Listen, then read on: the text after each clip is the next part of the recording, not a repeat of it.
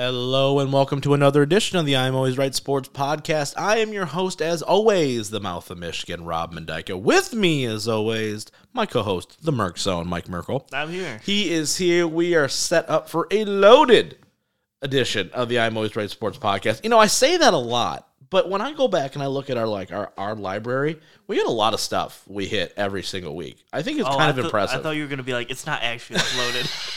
No, dang. That's tough. As we've gone through and as I've gotten lazier about not putting our stuff on YouTube because I suck, but like our shows, right? Like we've been going, we have a little more in depth discussion, right? We break things down just a little bit further, right? We get real granular on this show at times. And is it because you make me watch every single game out there? Yes, probably. Yeah. And I'm like, hey, watch basketball. And you're like, but I don't want to. The Pistons hurt my eyes. And I go, it's because I will throw something at my TV. You have multiple TVs. I don't. I can survive a smash. Exactly. I had to watch. Who did I watch? I was at dinner and I watched the Pistons versus the Celtics. Yeah, the Celtics. That would have made sense, yeah. In the first quarter, our transition defense, I literally almost threw my pizza at the TV. I can't watch this. Someone needs to turn this off. And I was at a sports bar, so it was like everywhere. And I was like, this is my nightmare. It's awful. I see Isaiah Stewart. Oh, and for three. Nope. And for three. Nope. And for three. Oh my God, stop shooting. Hey, on the bright side, though, Jalen Duren may not be awful. So. Yeah, I know. It's okay. We may have James Wiseman now, so that'll do something. Maybe. I don't get it, and we're going to talk about that. We've got NBA trade deadline talks. We have. We're not talking Super Bowl. We talked about that last week because, as you guys know, we record on Sundays. So before this recording, we don't know who won the Super Bowl, so that'll be in next week's show. We are talking, though. We've got NFL season. We got off-season stuff for the Lions, NBA trade deadline. We've got previewing Elimination Chamber. We got a lot of stuff. We got LeBron's big night. We got a lot of stuff, Mike. Let's just jump. You mean my big night? Yeah, it was really Mike's big night, and then after that, he was like, okay, I'm done playing now. So, I was done watching. Yeah, so. yeah. Mike's like, and click. And he's like, I don't even care if they won or lost. Did they win or lose? Who knows? They exactly. lost. Don't worry. They lost. Yeah, every person ever, Skip Bayless, is like, but they lost to OKC. And I go, really? That's all you can talk about in this moment in time? Like, can we just can we just allow the man to take? Let's just start with the LeBron stuff because we're already kind of getting into it. Let's get into that because I think it's the shortest probably topic we have today. But it's funny because it goes into the trade deadline, which is probably the longest talk. Right, for sure. Cool. But so LeBron passes the all-time scoring record, right? Yippee skippy. We knew it was coming. Big congrats to him. That was awesome. We're not going to get into the LeBron Jordan debate. I think everyone's broken that down enough times at this point where everybody wants to hurt themselves every time somebody goes into it. But, it was a big deal, right? And it's something that we're probably never going to see that again. Let's be 100% honest. There's nobody I don't think that is going to play for as long as he has maintained the level of play that he has and has stayed as healthy as he has. So to put it in perspective, if LeBron keeps playing for a couple of years, say, right, and he gets to, I'm gonna throw this number out because this is what number someone broke down. So I know the numbers offhand. Yeah. So if he gets to 42,000 points, which is like another 2,000 something or whatever, someone would need to play for 20 years, average 70 points or 70 games a year, and score 30 points a game. Jesus. To get to 42,000. Holy crap. So the odds of someone being able to play durability for that long, for that for that amount of time, whatever, is very improbable. Could it happen? Sure. Well, you look at that, right? Like let's just say you're healthy. Let's just say that for whatever reason God has blessed you with the best immune system and no broken bones or nothing, right? Yeah. So you are an NBA player and you're going to have a 20-year career where you are healthy every season. Okay? First off, already the deck is way stacked against you on multiple fronts. But then you also have to be good enough to get on the court and then good enough again to put up 30 a night. Yeah. And you have to play the 70 games. Right. So you have to average the 70 games a season. So you have to be able to be available for that much time. Correct. Also. So you're just like, oh, And by the way, you have to play for 20 seasons. It's just the amount of things that have to go into it, right? Where you look at some of the especially like most players, like first 5 seasons, you're not averaging 30 yet. No. So that means there are seasons where you have to average 34, more. 35, 36 to counteract that for your career to be a 30 average. Correct. So just long story short, saying odds are. Probably not. No. And even if LeBron doesn't get, if he sets it at 40,000, 100 something or whatever, okay, then you have to average 27 points a game. Yeah. For that. At the end of the day, it's 20 years of unbelievable basketball from someone to break it, and it's just not plausible. Right. To me. It's crazy. It really is crazy. You know, I do find it funny that in moments like this, it's hard for me because in one hand, you know, breaking a record like this is really cool. I find that there's a little bit of like theater that goes into it almost, right? Where it's like we're stopping the game and we're doing all this stuff. I'm like, it felt very like, it's not planned is the right word. It felt like it was like, okay, we're going to make sure to have this massive commotion about it both ways, right? Where I was like, I went into it thinking, can we just let the dude post game? I didn't really love the interruption of the game because I was like, it was still a basketball game. It's not like he hit like the game winner or something. But like, can we just let the dude take a victory lap about it rather than immediately pointing to, well, they lost OKC that night? Like, I get it, right? And that's not lost upon him either, I'm sure. But it's a little bit bigger than this season. Yeah, it's a culmination of his life's work. So the two things I would say to that is one, sports in general have stopped games for people for much less. And I can't stand it. I think it's annoying. I think the one in Michigan that you can bring up recently was the Miggy, the 3,000 hits thing, where they stopped they were like in the 6th inning or something, losing by like 11, by the way, and they stopped it for like a 15-minute oh, congratulations, here's all this stuff. For a guy that hasn't been a good baseball player for 6 years. Yeah, for a really long time. So like stuff like that, anyone who's in the Michigan market, I was like, oh, that's so stupid. I was like, well, they did it for your guy. So it wasn't even a significant, you didn't break the all-time home run record or something. You broke a 3,000 hit, which is really good, but also other guys have done that. Yeah. Also, too, he broke it, the timing that he broke it was the end of the third quarter. Yeah. So it didn't bother me in the sense that, you would have had the break of the third quarter anyway. So they basically celebrated it in the time that it would have been in the break of the third quarter. Like if he broke it with 7 minutes in the third quarter and then you stopped the game, I would be like, this is a little weird. But he broke it with 4.2 left on the clock in the third quarter. So they would have just dribbled the ball out, went to the third quarter and sat for 5 minutes in the third. Right. They just took that time to be like, hey, you did something that no one else in 39 years had done.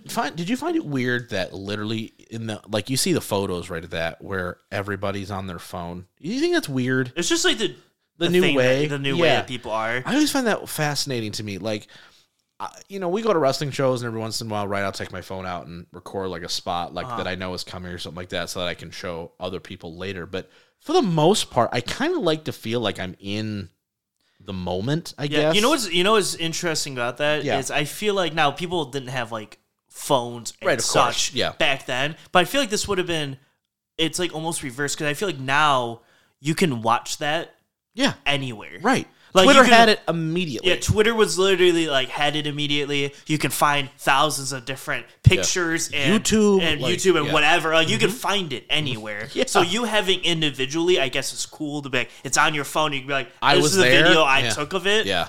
This is my perspective of it. Yeah. But at the same time, if someone when Kareem does in the 90s or something, it's you don't have, it's not directly on YouTube right after, or it's not all over ESPN or whatever. Right. So having it on your phone or taking a picture of it in the 90s makes sense. And the funny part was when Jordan did his shot in the finals to win the 6 finals, not a single person had a phone or camera or anything else. Because they're all watching. They're like, oh my God, this is awesome. In the moment. Yeah, they're in the moment, which is so reverse to me because I feel like they would all want to take a picture to remember the moment. Right. And this one they just didn't have the technology. Yeah, they just didn't have the technology. But now it's Yeah. I feel like now I would rather be in the moment and then go home and rewatch the clip. Yeah, because who's gonna have a better freaking view of it than the NBA is? Yeah. They've got every the picture that of all the cameras is one of the best pictures I've seen in a long time. Of like the fadeaway, right before he releases it, all the cameras are up. The one the Nike or the one owners in the front row just like sitting there like. He's like, oh, awesome! I love this. So glad we got him. but yeah, I just think it's it's crazy, right? It's just crazy. Weird. Everyone, I don't have a problem with people like do what you want. No, I don't care. I just thought it was funny. Yeah, you're just like, oh wow, like you're watching it, like it's right there. Watch it, but you're watching it through the screen that you're. And I'm like, that's just wild to me. I don't know. It's just kind of an interesting way we absorb sports now, right? Where it's a lot more, I don't know. It's like I said, it's kind of more drama theater based now than it is at times, right? Like the Super Bowl's tonight. We're talking about this obviously in past tense, but we're gonna watch the Super Bowl. But man, I am not prepared for the Super Bowl presentation, if that makes any sense. Like the game is so secondary to all the other blah blah that is around it. Like I don't need the 6-hour pregame show. I don't need. Now I'm not gonna watch that, but like it's there. Talking about Super Bowl. Yeah, Super Bowl. Yeah. We're going to get the breakdown of what Mahomes had for breakfast today. Okay, so this is the part I hate about the Super Bowl. Yeah. Is I don't mind the 2 weeks leading up. Neither do I. I'm good with that. I'm totally cool with the sports shows. You're building it. It's the biggest game of the year. You want to have your storylines, whatever. Yep. The day of the game, I watch as close to nothing. Because you are not going to say anything today that hasn't been said 12 times. Yes. Yeah. So and they'll do a 3-hour Fox show before. I know. And I'm like, what else can you say about the only thing that's anytime interesting is Travis Kelce's back okay? Yep. Is Mahomes 100%, and what's the injury report? Yep. Those are probably the last couple things of news that I want to know before going into the game. Because if I'm going to bet the game, I want to know, okay, is Kelce going to play the whole game?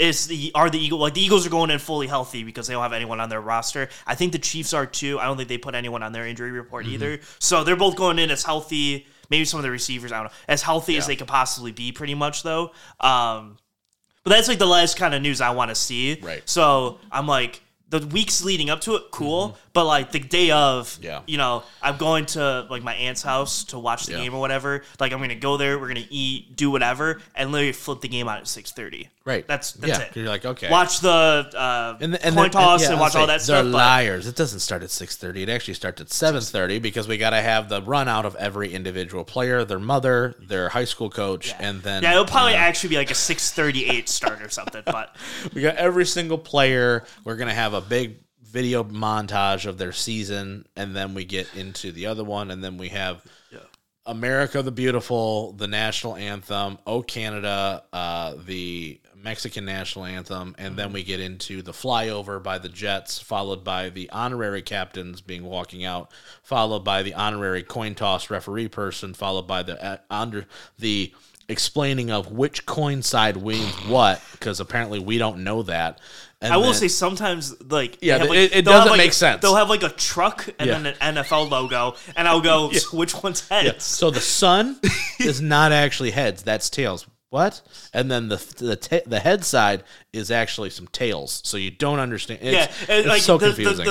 I'm okay with the explanation because the coin makes no sense. And then you get the worst coin tosses ever because the coin probably weighs 12 pounds, and they have some random old guy who's a legend or some crap, or he's a CEO of a company that sponsored the Super Bowl, flips the coin. It flips once. You know what I mean? Like it just flips off. No, it really is like I think it's like. If I was the guy calling it for the Super Bowl, whenever it is face up, I'm calling the opposite. I think you call the opposite because I think it does one permutation before it falls. I've seen some where like they throw it right up in the air and it just goes whoop down, and you go, that wasn't even a flip; it just died. Like that's not even the same thing. So there's just so much gaga that goes into it, and then we get the game, and then we go, okay, now we've got the game, cool, and then the announcers don't know what to do because they don't know how to say good things about one team, but also not say good things about another team because they're both amazing. So you're just like, I like everybody. You know what I mean? Yeah. So Chris Collinsworth has a small heart attack every time, right? This guy right here, Patrick Mahomes or whoever the hell is calling it. It's on Fox this year, right? Fox this year? Yeah. Who's calling the game today? whoever their lead Fox people. I don't know who it is now because it's not Joe Buck. And it might Troy be. Aikman Is it? It might be Greg Olson. Is it? Okay, I like Greg and Olson. Whoever the other guy is. I like him. With. He's good. I like him. He's like Tony Romo, but toned down, where he doesn't try to predict stuff and then go, "This is amazing," and it's a stretch run to the left, and you're like, "This is amazing." Yeah, I'm pretty sure it's Olson and whoever. Okay, that's cool. I could be wrong, but I think that's. Well, we're talking about things that have happened already for our listening. I know audience, we went from basketball, I know. and then you I'm got sorry. into this NFL I just think it's funny because it's just one of those things where you just like you look at it and you just go. Yeah, I will say though. So, you complain about this as like a really long thing, but I kind of want it to stay because if the Lions ever were in it, I'm totally down for like the 20-minute Lions video package that happens. That's true. Yeah, I guess or like about like the Seahawks, I also root for go in it too. Like I'm totally down for like a 20-minute overview of the I don't anticipate ever buying another DVD or Blu-ray or anything ever again now that streaming exists. But if the Lions ever win the Super Bowl, I'm buying that like season compilation thing. Yeah, I will say so. I'm a proponent of physical media for like discs and stuff. Yeah. So I don't buy other team. Like I don't care about the Rams one or the Bucks one or whatever. Yeah. I actually went to a store and they had the New Orleans Saints one for like $3. And I was like, I could buy it, but I will never watch it again, so I'm not going to.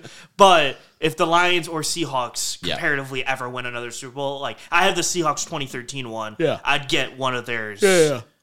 That'd be awesome. It's just nice to have on Blu-ray because then you could just pop it in and watch all the games. Can we all just say too, a Lions Super Bowl ring would look amazing with the Lions logo in there? Oh yeah, it'd look sure. It would look like all the other ones. No, it would look cool. I think it'd be 6 story. It would be like this tall. I'm pointing like 6 inches above my. It could just be ginormous because like it's never going to happen like again. Didn't the Rams one like open up? Yeah, and then show the stadium inside. The stadium inside or something. Yeah. I think the Golden State one did the same thing where it like unlocks and shit. And or maybe it was that one. Yeah, but one of the recent. No, the Rams ones did too. Yeah, it was like weird. It would like unlock. You had like a little lock that you could like unlock and stuff. I want the Lions one to be like every like certain time of the day of that they win the Super Bowl every year going forward. It like sings a song. Like forward down the field, like you press a button, it's like forward down the field. It's gonna have that, but technology will be advanced at that point next year when they win the Super Bowl. I was like, are we talking like 40 years from now? Nope, next year it's gonna happen. All right. Well, anyway, let's get back on topic. NBA trade deadline, that was a thing. So last week we talked about Kyrie Irving going to the Lakers, and then immediately God went, haha, never mind, and made Mike look like an idiot. So I added that preface in the beginning of our show last week. It wasn't like the worst idiot take I've ever had though, because like I said Lakers. But I also had Dallas. Like you said, TCU had a chance to win the championship game. You agreed with me. I know why you talked me into it, you dick. I still picked Georgia. I said I wanted TCU to win. Be fair. Yeah. But either way, I mean, I bet Georgia to win, but I like willingly wanted TCU to win. Yeah, I think everybody did outside of Georgia. Anyway, NBA trade deadline though, literally, and we talked about this off air. The entirety of the NBA landscape kind of went shift, right? In so many ways, right? How many years do we go into it where it's like, okay, this random dude got traded to this other random team that no one really cares about? The NBA trade deadline's like, I see that and I raise you. We're going to trade superstars up in here, like to the nth degree. Yeah, I was going to say, the NBA gets their trade deadline, the NFL gets their free agency. I know, I'm so excited. But yeah, so okay, we can run through all these trades. Yeah. I'm gonna leave out the big 3 trades to the end. Okay. But I'm gonna go through all of them, and a lot of them you're gonna go, I don't know who that is, or I don't care. Yeah. And that's fine. Yeah. But I just want to hit all of them. Yeah. All right, so we'll start with the Kyrie one. Yep. Because it was the very first one. That's not one of the big 3. Well, it is one of the big 3, but it happened last. It happened so far ago that. We'll just talk about it first. Yeah. All right, so Dallas got Kyrie and Markieff Morris. Brooklyn got Spencer. Actually, and this one actually has a lot of impact toward later ones. So, and Brooklyn got Spencer Dinwiddie, Dorian Finney-Smith, first-round pick, second-round pick. Yeah, NBA trades picks like they're Tic Tacs. Yeah, there were 42 second-round picks traded. And nobody cares. And no one cares. They're like, I'll give you 5 second-round picks. And they go, that just seems like an egregious number. Sure, I guess. Yeah. Tankathon is going to be a nightmare. Oh, my God. For the next, 5 years. To be like, so who has what pick now? Yeah, this pick went to this guy, who this guy conditionally would go here. If that's stupid. Yeah. Anyway. So, Kyrie Irving to Mav. Yeah, sorry. I got NFL news that just popped up. Focus, Mike. Sorry. Focus. It's not really that important NFL news. Focus. It's just coaching news. Yeah. So, but yeah, so Kyrie is a Dallas Maverick now. Yep. Giving away, I didn't love the Dorian Finney-Smith giveaway. I thought he was probably your best wing defender. Mm-hmm. But adding Kyrie adds a lot of offense to your team. And if you had a camera on me, I'm repping a lot of Mavericks gear right now because I think they are going to be co-favorite. I'll say co-favorites in the West right now. Mm-hmm. So that was fun. But now the trade deadline started, and we had next trade. We had San Antonio Spurs getting Dwayne Dedmon and Miami acquired $110,000 in cash. So you got traded for a washing machine. Got it. Next trade we had. Let's see. Let me skip some of these. All three big ones happened in a row. That's crazy. Toronto got Jacob Peloto, the center from San Antonio. San Antonio got Kem Birch and first round pick, second round pick, and second round pick.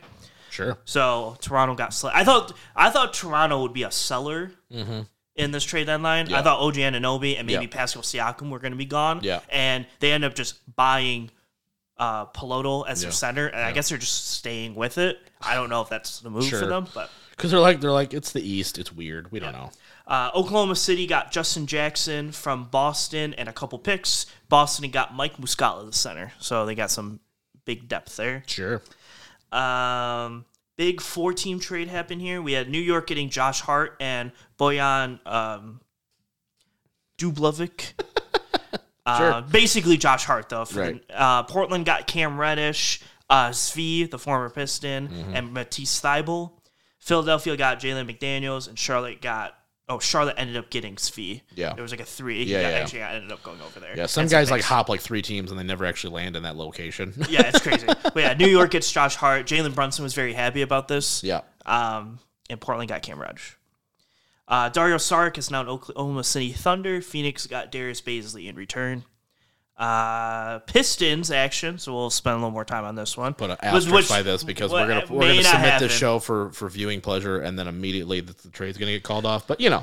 So pending Gary Payton not passing his physical, at the moment Portland would have gotten Kevin Knox and 100,000 picks. Golden State was gonna get Gary Payton II and like 100,000 picks. Atlanta was going to get Sadiq Bey, and Detroit was going to get James Wiseman. Not 100% sure if this is going to go through, but this is the one we can stop and talk about. Okay, so let's pause here for just a second, because I do think let's just hit on this real quick. This is the first move, like individual move, that Troy Weaver has done that I've really gone, I don't know why. Now, he's only played 60 games. Second overall pick. Looking inside stuff like at the Athletic, the Pistons are really high on James Wiseman. Yep. He also had like a really last good 10-game stretch. Right. Now, he plays in Golden State, does not sit his game at all. Worst fit, it's square peg round hole all day long. Yes. So I'm not necessarily, the player is intriguing in a sense where okay, right? And Sadiq was not going to get an extension here. You knew that. So, okay, he's gone. I get that. Yeah. Kevin Knox couldn't care less. But you signed Marvin Bagley for 3 years. You still have Nerlens Noel somehow on your roster. You've got Isaiah Stewart in and out, depending on what spot you want him, and then Jalen Duren, right? Now, Jalen Duren's going to be your starter. We got that, right? Now, Wiseman is your, sixth guy or your first big off the bench, whatever. Cool. I'm just starting to trying to understand what the hell is the plan. Yeah. You're not winning basketball games. You haven't won shit in 3 years. Where I'm going to say this with and it's going to sound bad, but even with Stan Van running the team into the ground, it felt like you were making moves to win basketball games. There has not been a single move, I opinion, that is correlated directly to wins. Yeah. Now, they're going to have a shit ton of money. I get that. Yeah. And I was willing to at least, okay, they're going to trade for Wiseman. Maybe there's another move coming. And then there was nothing. I just don't know how much longer am I supposed to be patient with Troy Weaver's process of the rebuild of the Pistons? Because every offseason I get all excited. And then it gives me 20 wins on the year, and I go, this is horseshit. Yeah. So tell me. My worry for the Pistons is kind of where the Tigers were at, but like you're watching teams who started their rebuild after you and they're done and are like OKC started theirs a year after yours, and right now they're like the 11th seed in the West, which isn't like but they got Shai, Josh Giddey. Chet hasn't even played a game for them. Right. Like at least Cade has played games for us. Yeah. Chet has to sit all year with his injury. Right. So your number 2 overall pick that you just drafted hasn't even played a dribble yet in the NBA, and you're already leaps and bounds better than where the Pistons are right now. Yeah. And they started like a year or 2 after you. Yeah. So, and when you look at some teams with their like draft compensation, we don't have extra picks. No. In any of the next rounds. Like OKC has like 12 first round picks still left. Yeah.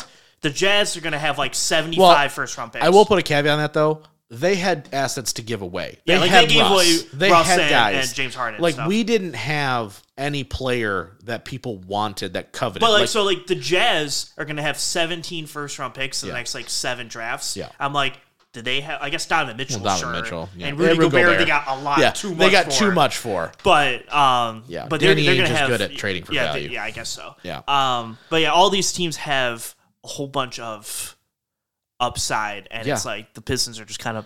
Well, it's mingling. Here's the thing. It's like you have players. I'm excited about Cade. I'm excited about Jaden Ivey. I'm excited about Duren.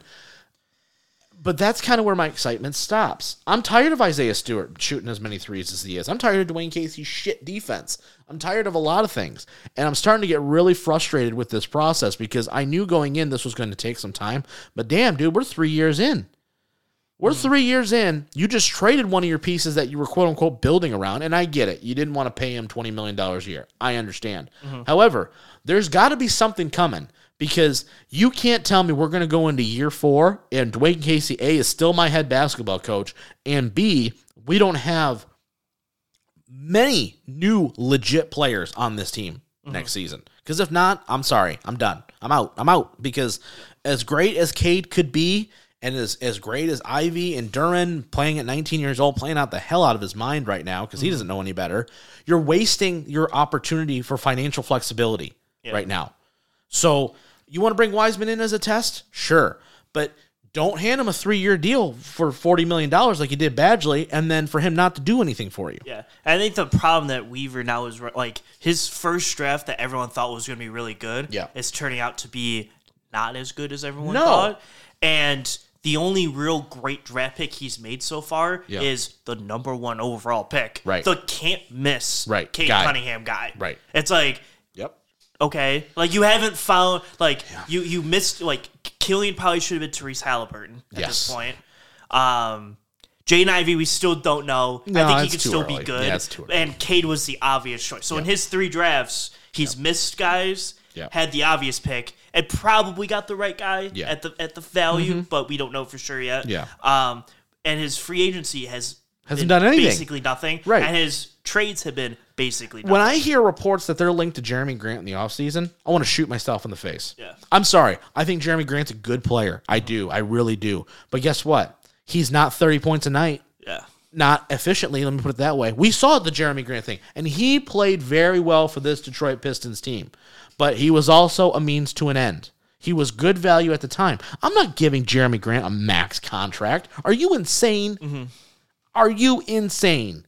That's not the move. I'm sorry. You don't give. I'm not going to go down this road of giving Reggie Jackson a max contract again. I'm not giving those guys who are B players A player money just because you're Detroit. I'm sorry. Figure it out. Yeah. Go swing that trade. Go trade a couple picks. If they have the 2nd overall pick this year and somebody wants it bad enough, I'm like, all right, well, I need legit talent coming back this way. Yeah. There needs to be some swings at the plate, and we're not taking them, and I'm like, I'm tired of this cautious approach. It's just getting ridiculous. All right, continue with the trades. All right. Next up, we had Houston getting John Wall and Danny Green. I love how John Wall's just like, so I'm back here, huh? The Clippers got Eric Gordon and some picks. Clippers low-key had some moves where I was like... Yeah, I think they got, like, quality better. If Kawhi actually plays... Who knows? And Westbrook might go there. Who knows? Memphis got Luke Kennard for a Piston. Oh, yeah. So they got some shooting over there. Not Luke Kennard. He was the best. Next trade, we had San Antonio Spurs getting Devontae Graham and a whole bunch of picks. The Devontae Graham? The Devontae Graham from the Pelicans. And the Pelicans got Josh Richardson. Ooh. Clippers got Mason Plumlee. Charlotte got Reggie Jackson in the next trade. And then Reggie Jackson's going to get bought out and then probably go to the Denver. Denver. Yep. And then the last trade, before we get to these big ones, Houston got Justin Holiday and Frank Kaminsky and some picks. Yeah. And Atlanta got Garrison Matthews and Bruno Fernando. Hey, Bruno Fernando.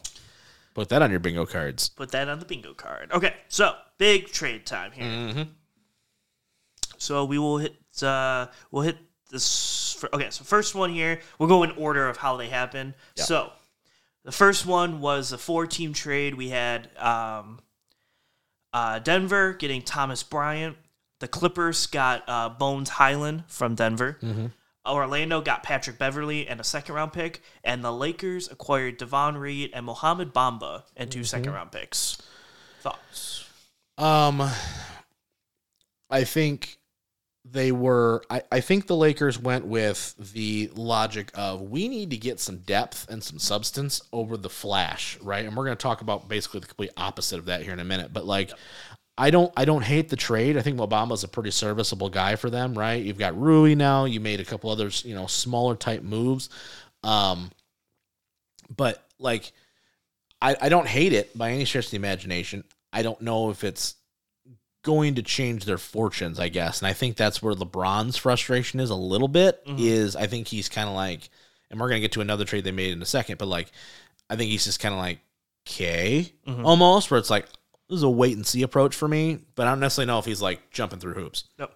So the next up, literally right after that, Lakers make another trade. So Minnesota gets Mike Conley, Nickeil Alexander-Walker, and some picks. Yep. Utah gets Russell Westbrook, top 4, the 2027 first-round pick, the top 4 protected one from the Lakers, Juwan Toscano-Anderson, and Damian Jones. And the Lakers acquired D'Angelo Russell, Malik Beasley, and Jared Vanderbilt.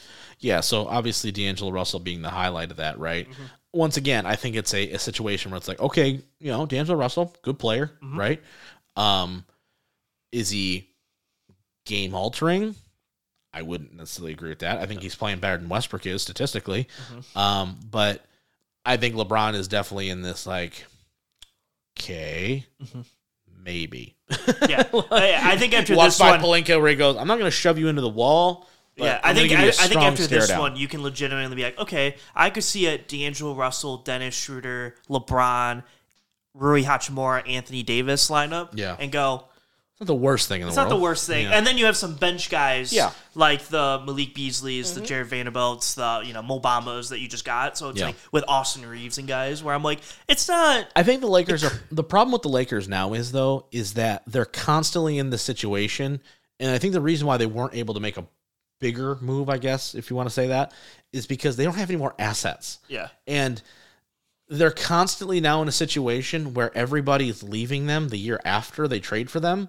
And then they go, well, shit, I don't have money to pay for anybody legitimate, right? Like, their starting lineup next year, right? They'll probably have 4 out of 5, but, like, is D'Angelo Russell going to stay? Are we got to keep him? Are we going to pay him? Like, what are we going to do with this? Like, Rui's going to, have to get paid at some point, right? He's a young guy. Like, is LeBron going to stay long? Like, all these question marks, right? And you're like, I just don't know how much further they move the needle to get them in championship contention. Where I feel like if this is LeBron's first year, and this is 4 years ago, you go, okay, they're setting up to make the run. But they already made the run. And now they're trying to keep afloat, but it's not. And then other teams are like, I guess, saying, I see your move, and I raise you 10. Yeah. You know what I mean? And then the big move that happened at like 1:30 in the morning. On Thursday morning. Well, in Phoenix time, it's like 2:30 in the afternoon. Yeah, basically. Yeah, that works out. Indiana, 4-team trade here. So Indiana received George Hill, Serge Ibaka, Jordan Nwora, and some picks. Milwaukee ended up with Jay Crowder somehow. Yeah, I think they traded 5 picks away or something like that. 5 picks and George Hill. 5 second-round picks. Yeah. And they ended up with Jay Crowder. Brooklyn acquired their 2023 first, 2025 first, 2027 first, 2029 first, and a 2028 swap with Mikal Bridges, Cameron Johnson, not Jay Crowder, he's not there. Nope. Cameron Johnson, Mikal Bridges, and Juwan Vallette. And Phoenix, probably the biggest takeaway here, got TJ Warren and the Kevin Durant. Yeah. So I just find this wild to me. So we talked in the offseason, right? Durant wanted to go to the Suns anyway, and now he's on the Suns. Before we get to that, though, this Brooklyn experiment, okay, worst thing ever to happen. I don't know of a team that has done more damage to themselves than the Brooklyn Nets. Yeah. When you couple this whole fiasco, and then also you go back 10 years and you go, remember when we traded for Paul Pierce and Kevin Garnett? Yeah, Brooklyn's been rough in general. And they haven't gotten anything out of it. The thing about Brooklyn was I was confused. I was confused when they traded for Harden. Well, okay, we can go to there. But just this season, so like you traded Kyrie. Yeah. And they didn't really get a rebuild package. No. They got we can kind of contest now package. Yeah. Because getting Dorian Finney-Smith, a really good wing defender, and Dinwiddie, a good off the bench who guard. They had before. Yeah, who they had before, and some firsts, obviously. Yeah. But with Kevin Durant, so I was like, I think that team with Seth Curry, Joe Harris, I was like, maybe you could insulate play good defense and maybe make a run with a deeper team with KD there. Yeah. And KD just being the sole guy leading the team. You still have Ben Simmons there too. And you had Ben Simmons play deep. I thought the team was still pretty I think the Lakers were here's 2 first-round picks, Russell's contract, which is going to be expiring after this year. Yeah. That's the rebuild package. Yeah. And then I thought Dallas was a we'll give you some actual players. Yeah, we can actually give you players that can compete and help KD win now. Right. And then, so they took the compete now package, but then traded Kevin Durant. So now I feel like they're in this half-season rebuild where, we want to rebuild, but we also have some good talent. Where we're you have Mikal Bridges, Dorian Finney-Smith, Spencer Dinwiddie. You have all these, really, good to average NBA players. Right. But you're also going to try to tank and rebuild. I feel like it's a weird spot that the Brooklyn Nets are in. I don't know why they didn't just decide to tear it down and get every pick possible, but I don't know why they didn't do this in the offseason.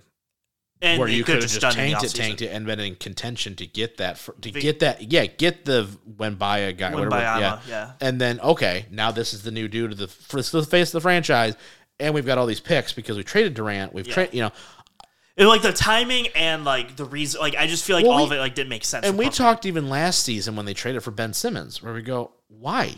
Yeah. It doesn't make any sense. It's not working with the Harden thing. Okay, great, but what the hell is Ben Simmons going to do for you? We were confused then. Yeah. And we still never really saw that team at 100%. So Brooklyn's wild. I don't understand what's going on there. Brooklyn to me makes no sense. But the big news is obviously Jay Crowder is a Buck. So they're gonna be competitive. That's because the Bucks are winning the title this year. That's all you got to do. So you get Jay Crowder on your team, you're making the finals run. Yeah, you're making the finals. It's basically written in stone. Exactly. Point, I thought. Realistically, it's Kevin Durant going to the Suns here.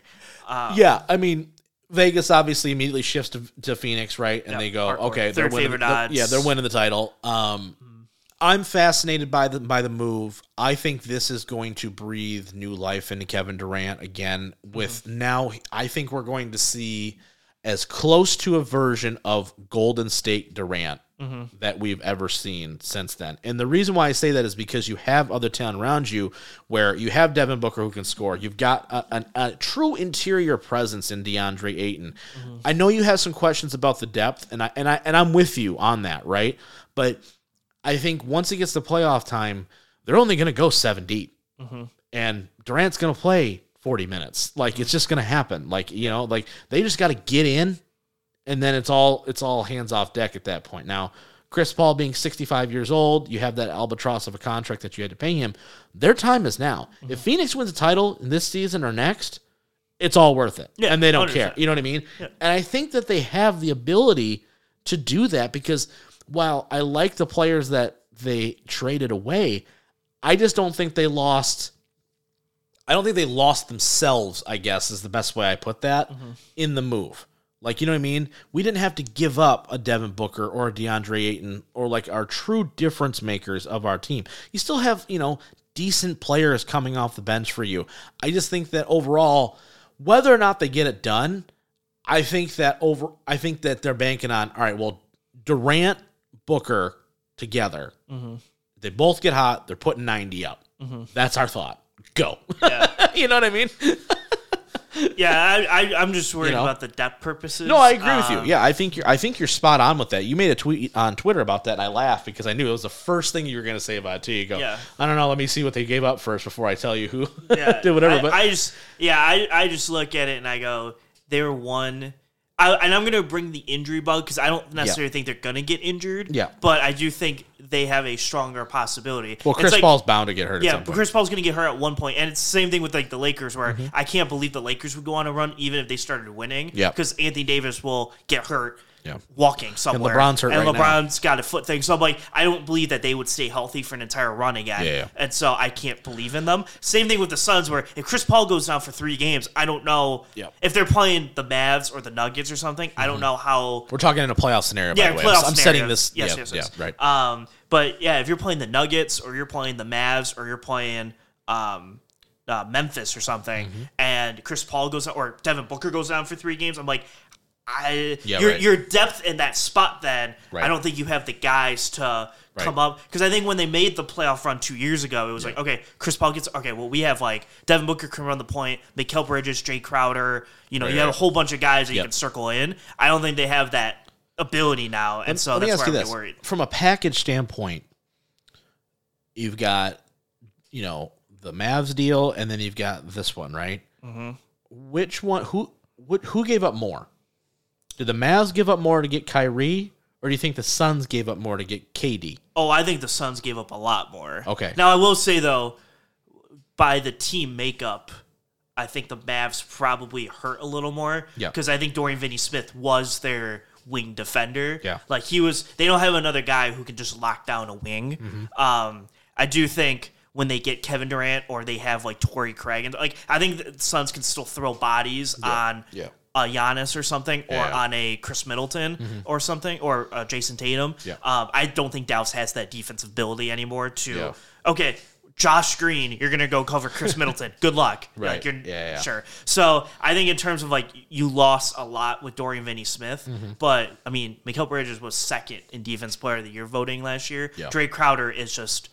Jay Crowder the Bucks is like the low-key move that no one's talking about that I'm like, I think you probably should pay attention to that because every time that dude goes anywhere, they make a finals run. It's just great, yeah. And what Jay Crowder will do is Jay Crowder will come off the bench, just like PJ Tucker did for them. Get hot, cover Jaylen Brown or Jason Tatum for a couple drives, and really just help the team out. If Jay Crowder gives you 15 points, you're winning the ball game. 100%. And that's what I felt like with Cam Johnson or Mikal Bridges. I'm like, if one of them are effective while Devin Booker and KD are effective, you're killing it. But now that you don't have that extra depth piece, you're relying a lot on Devin Booker and KD for going for 40, which they can, but it's just a lot to last thing on this, right? Who's got a better chance of making the run? Is it Phoenix or is it Dallas? Because they're the two teams. I'll throw the Lakers in there, but they're 13th place in the West. So sorry, I don't really know how to throw that in there. I would say most likely fully healthy, probably the Suns. Yeah. But also, I also just like the depth in Dallas, where I think Dallas can go 8 or 9. Yeah. So, like, if they, for instance, like, if Kyrie had to miss a game, I'm not like, oh, my God, they're done without them. If Devin Booker misses a game or KD had to miss a game or something, I'm like, you're not winning that game. Yeah. In that whatever series they play, you need all 4 of those guys to play to win big minutes. To win big minutes and win. I think Dallas can go without a couple guys for a game or two and still win.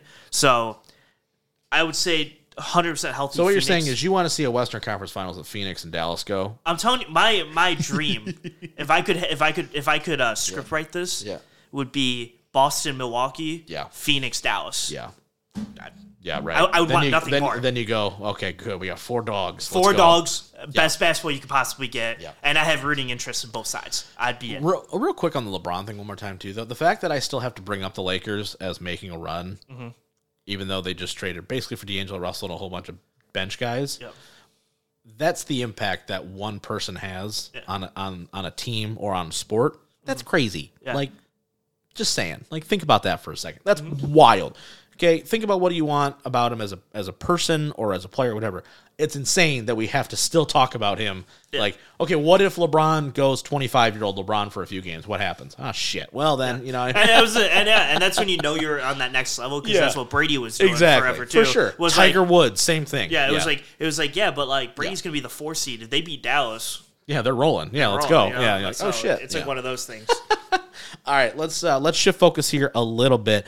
Let's get into Lions first, I think, before we get into. Did I miss anything else? Do you want to do XFL first? If you want to do football.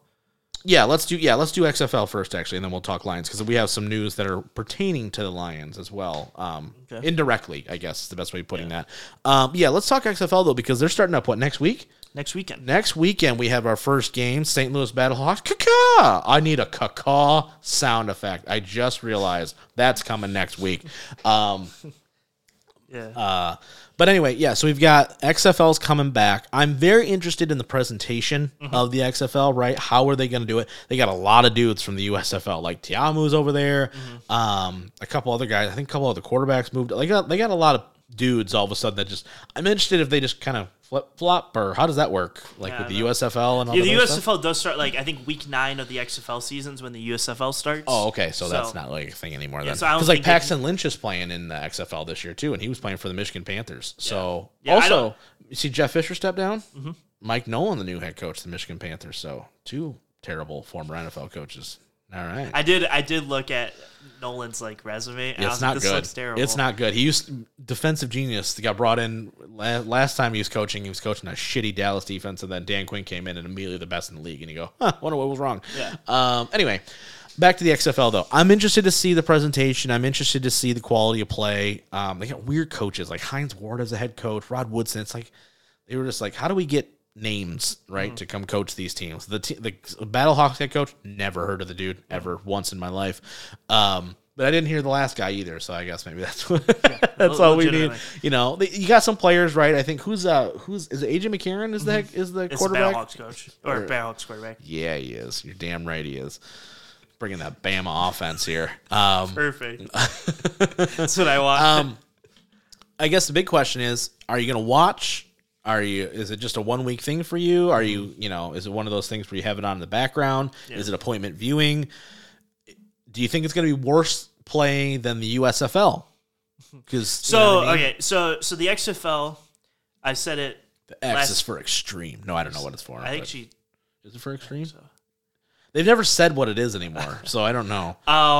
Extreme. So the XFL was fun the first time. Yeah. One, because they played their home games in stadiums, their home stadiums, which I think they're doing this year again. Mm-hmm. I think they're all in one area, and then they fly out. Yeah. And then they come back to a neutral area. Yeah, yeah. I think that's how it was. So they're not the Battlehawks aren't practicing in St. Louis, but they're going to be playing their games in St. Louis, right? Which I think just adds to the atmosphere, just makes it all around already just a little bit better. Yeah, I expect the USFL presentation to be better just because they're playing in separate hubs now. Yeah, so the Michigan Panthers, their home games, I feel will actually be you'll get fans, a couple, actual fans, 1,000 fans or something there, and you'll $25 a ticket's not bad. Yeah, literally. I think $25 and it's open. Oh, it's open seating. I don't know if I told you we're that. going to a game. Yeah, so you can just sit wherever you want on a $25 ticket. So I forgot to tell you that. Yeah. But yeah, so one, I liked the home experience. I thought having home games were really fun, and 2, I thought the presentation was fun. And I think it's one of those things where it's not necessarily appointment viewing for me. Yeah. But it because the games are on at weird times. They are. I think the one's 2:00 or something. Yeah. Like that. So next weekend they have Saturday at 3 and then 8:30, 3 and then 8. Yeah. It's the first week, and every week it's kind of different. The second week they have a Thursday game, a Saturday at 7, then Sunday 4. So they have kind of weird times. So you kind of have to check every week at what time teams are playing and stuff. Right. But if you catch, okay, they're playing at 1:00 on Sunday, and you're kind of just home. Yeah, I'm going to put it on. I'll put it on I'm to absolutely watch. Going to put it on. I'll try. Yeah, the thing is, since we're going to bandwagon the Battlehawks, Hell I'll try to go out of my way to watch the Battlehawk time games. Yeah, for sure. But the other games, if it's a Saturday at 8 and I'm watching the NBA and NBA or ABC, and there's another game, XFL game, I'll throw the game on. Yeah. While I intently watch it, maybe not, but I'll have it on. For sure. So I think it's just fun to have football on. Yeah.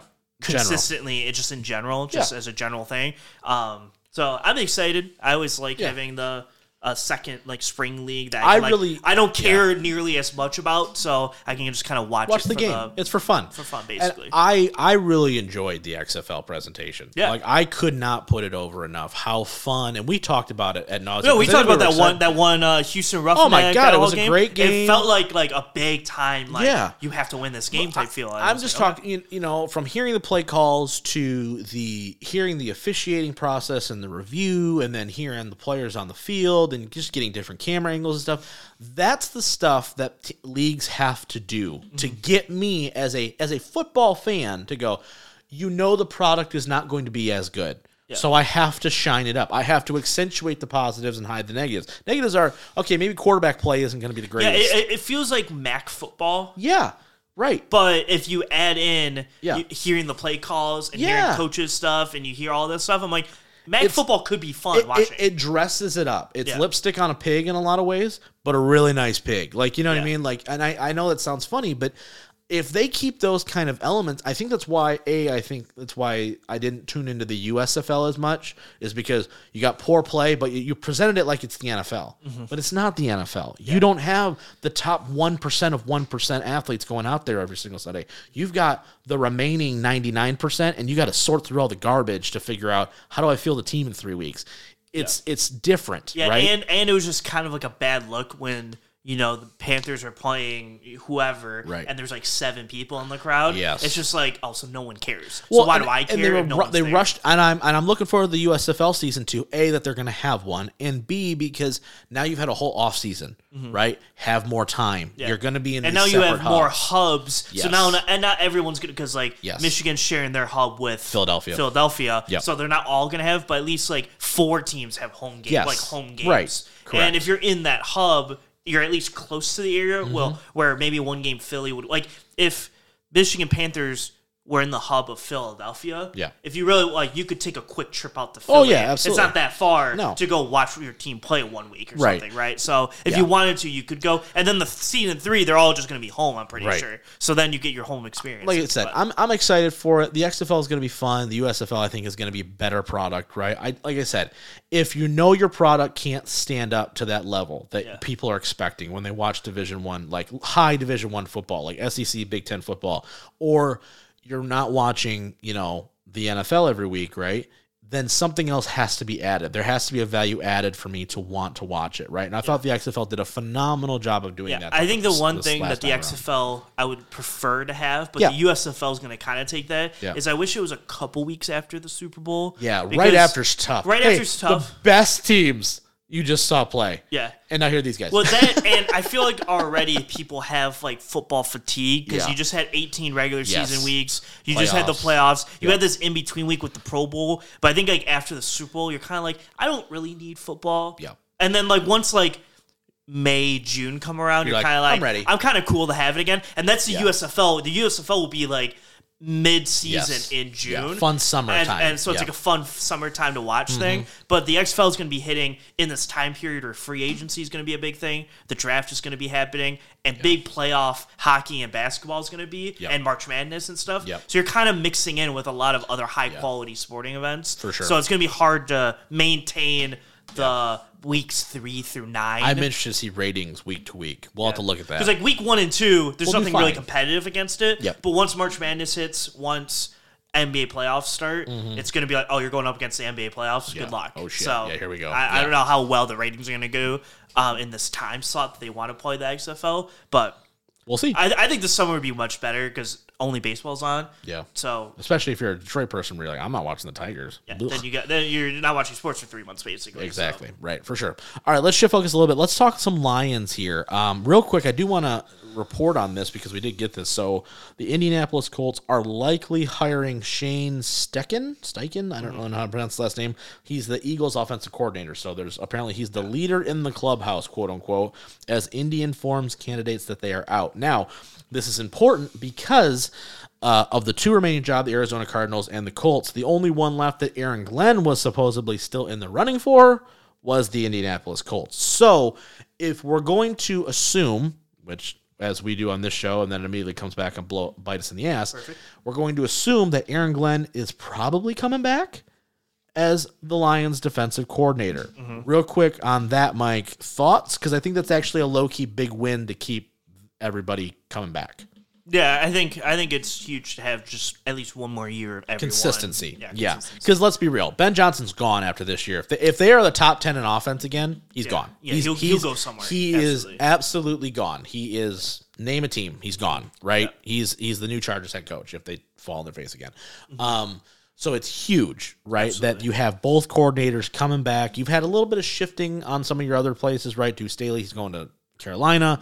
You're bringing in Dre Bly. You're bringing in a couple other dudes, right, to kind of fill in. Barrett, JT Barrett, assistant quarterbacks coach. Yep, to Mark Brunell.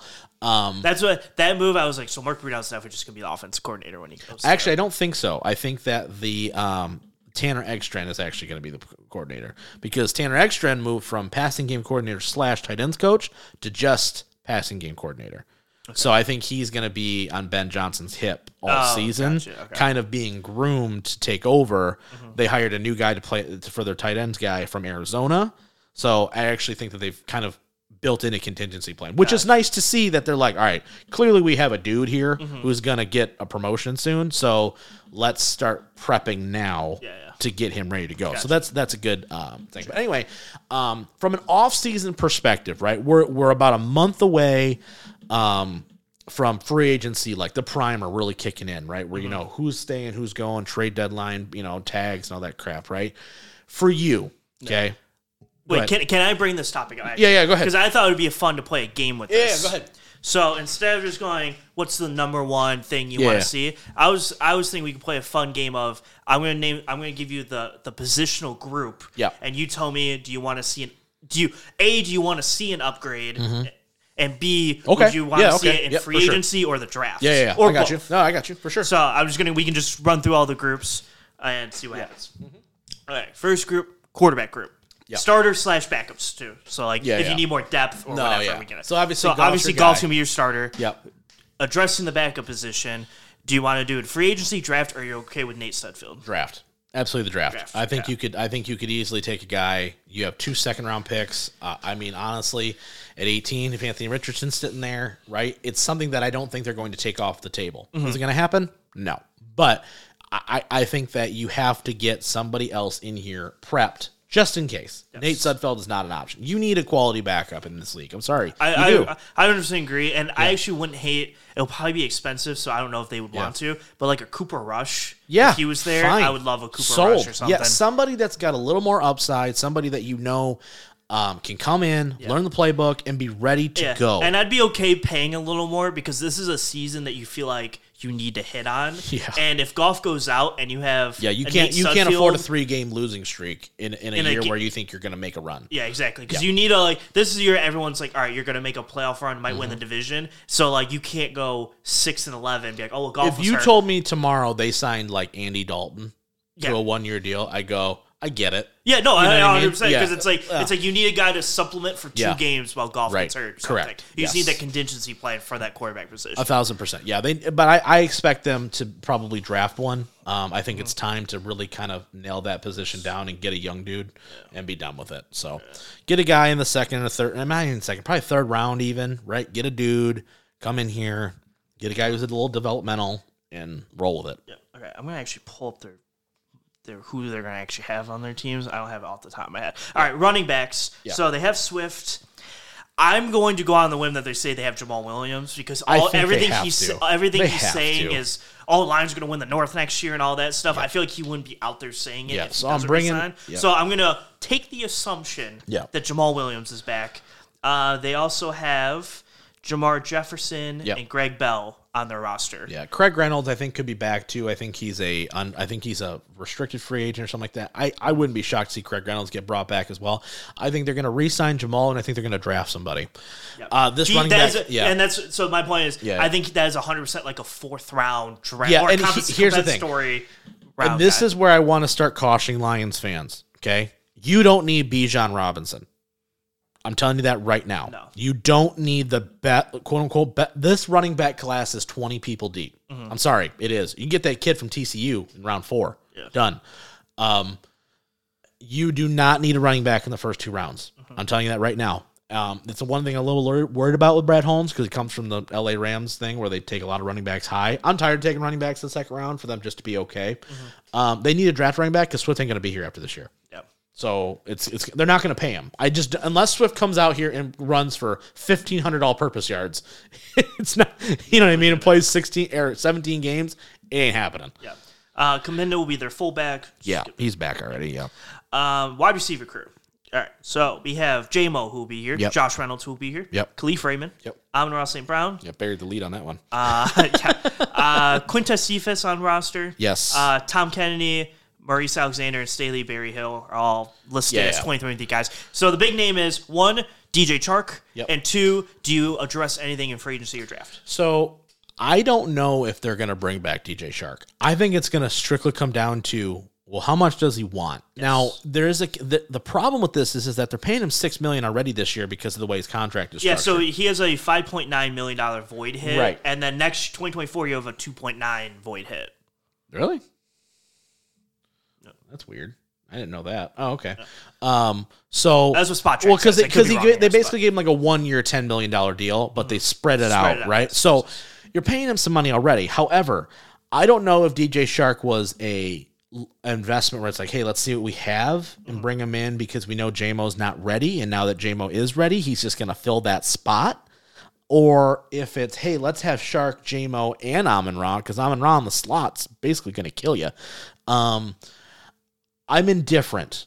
I'm not going to, if they told me right now they signed DJ Chark long-term, I go, okay, cool, right? Then J-Mo and Amon-Ra, that's your 3 wide receiver set, and you're done, right? And it probably means that, like Josh Reynolds doesn't get as much reps.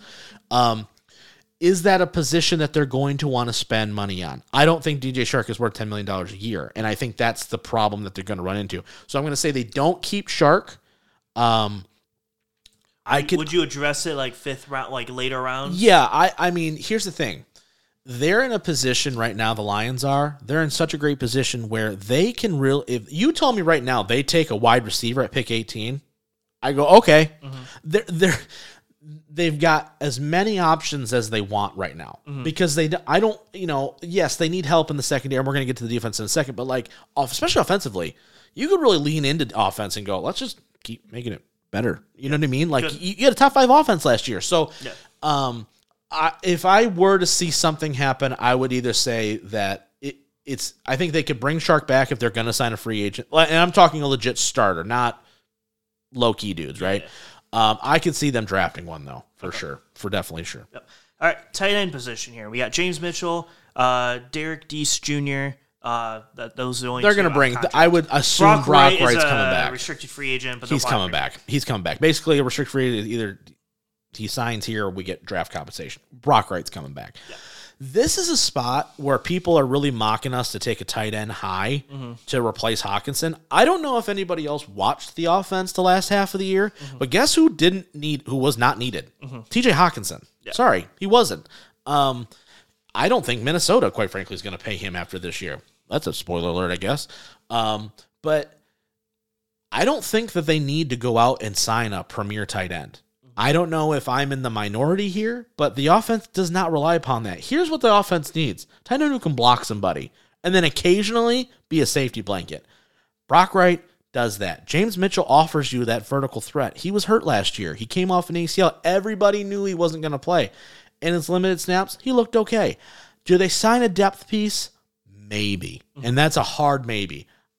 Or do they draft one? Maybe. But they don't need to go out and add premier talent. If I had to put anything, maybe they draft one late as a developmental. It's either they draft one late or they sign a veteran guy to kind of just be like the quote-unquote leader of the group. But I have confidence that the guy they just hired, and Dan Campbell is a tight end. You honestly think the tight end group is going to be shit with Dan Campbell as their head coach?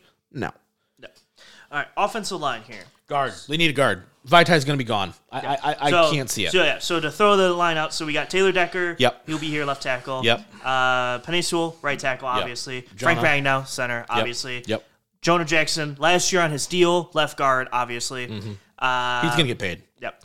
Vitai's still on the roster. Who knows what he'll do? They're going to say, what, $6 million if they cut him? So right now his dead cap hit is 5.8. They pay him 12. So they're going to save 6. So yeah, 6, 7. Yeah, okay. So they're going to save $6 million to cut him. He hasn't been healthy in 2 years. I think actually, weirdly enough, I thought he played well when he was healthy, but you're not available. Yes, yeah, that's what I'm saying. At guard, tackle, no.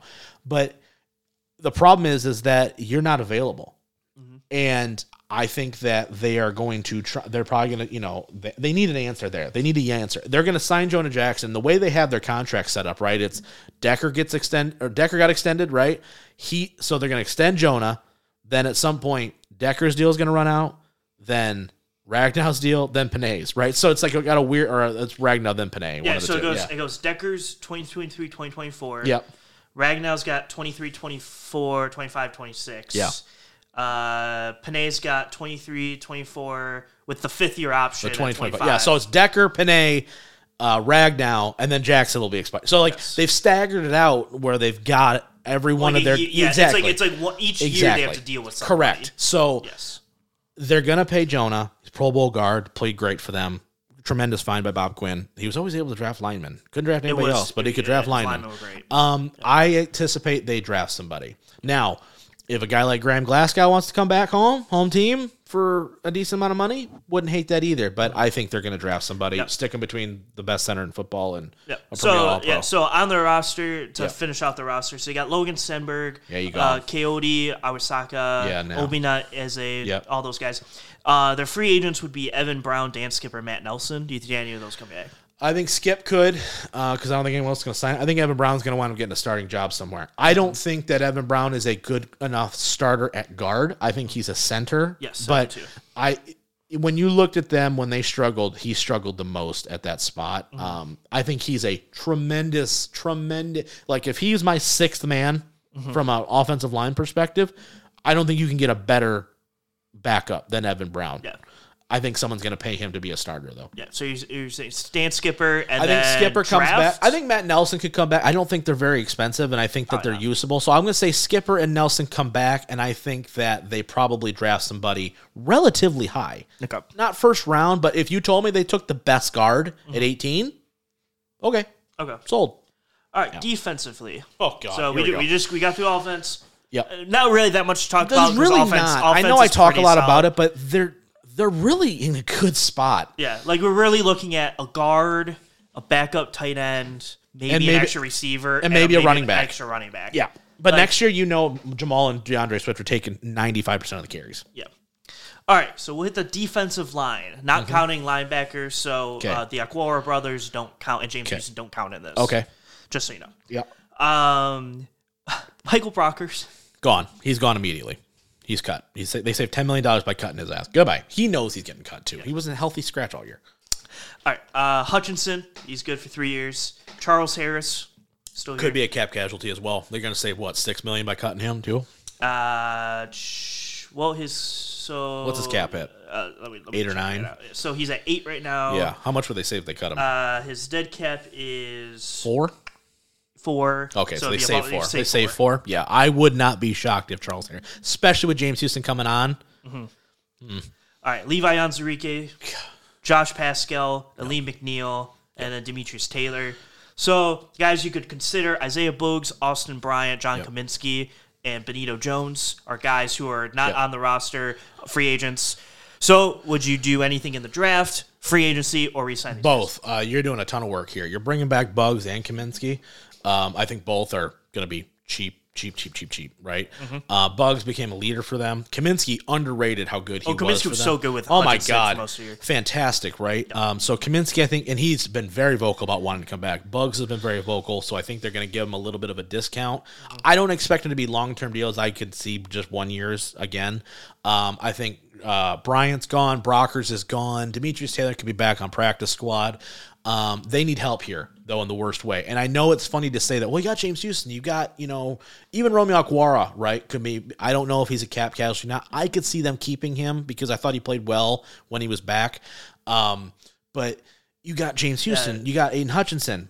But you can never have enough good pass rushers. I think they need 2 things here. I think they need another defensive tackle, a pass rushing D tackle, because I don't know what you're getting out of Levi Onwuzurike. I think you need somebody there, and I think you also need at least 1 to 2 more edge rushers for sure. I'm double dipping here on both spots. I think if you told me today that they traded up and got Jalen Carter, I'd go, okay, cool. And then you're going to sign a dude? Fine. If you tell me that they're going to sign a okay guy, right? Name a dude, right? Like I don't even know who you'd sign, and then they double up and like Brian Breesy or something. Yeah, and they took Brisset, right? Fine, right? You know what I mean? There's a lot of options there to double up. I could, you want to sign a guy like who's the defensive tackle that's going to be a free agent for Philadelphia this year, Hargrave or whatever. Yeah, Hargrave. You tell me you're going to sign him?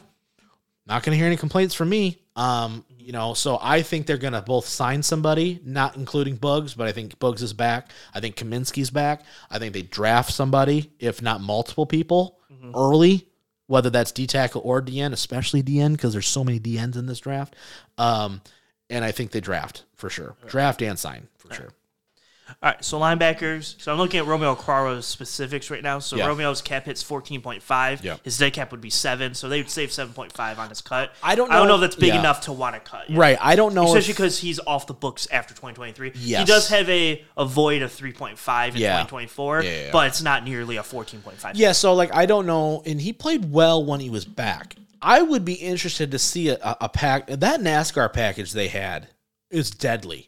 And throwing him in the mix there where he could be the actual other edge, especially they don't get that Will Anderson guy. Brisset, okay. That's why I'm kind of not against them maybe potentially just packaging both picks up to trading up into the top 3 to go get their guy, because after Carter and Anderson, it's kind of a drop-off. There's a lot of quarterbacks in that spot, but they're not taking one at 6. So if they traded back, I wouldn't be upset. If they traded up to go get a stud defensive lineman, you're not going to hear me bitch either. So I think Okwara stays. I think Anzalone could be brought back. So just quickly run through this. Yeah. We got Romeo, Julian, Yep. Derek Barnes, James Houston, Malcolm Rodriguez are all going to be on the team in 2023. Right. Their free agents on the team are Alexander Anzalone, Chris Bohr, Josh Woods, Jerry Davis, and Anthony Pittman.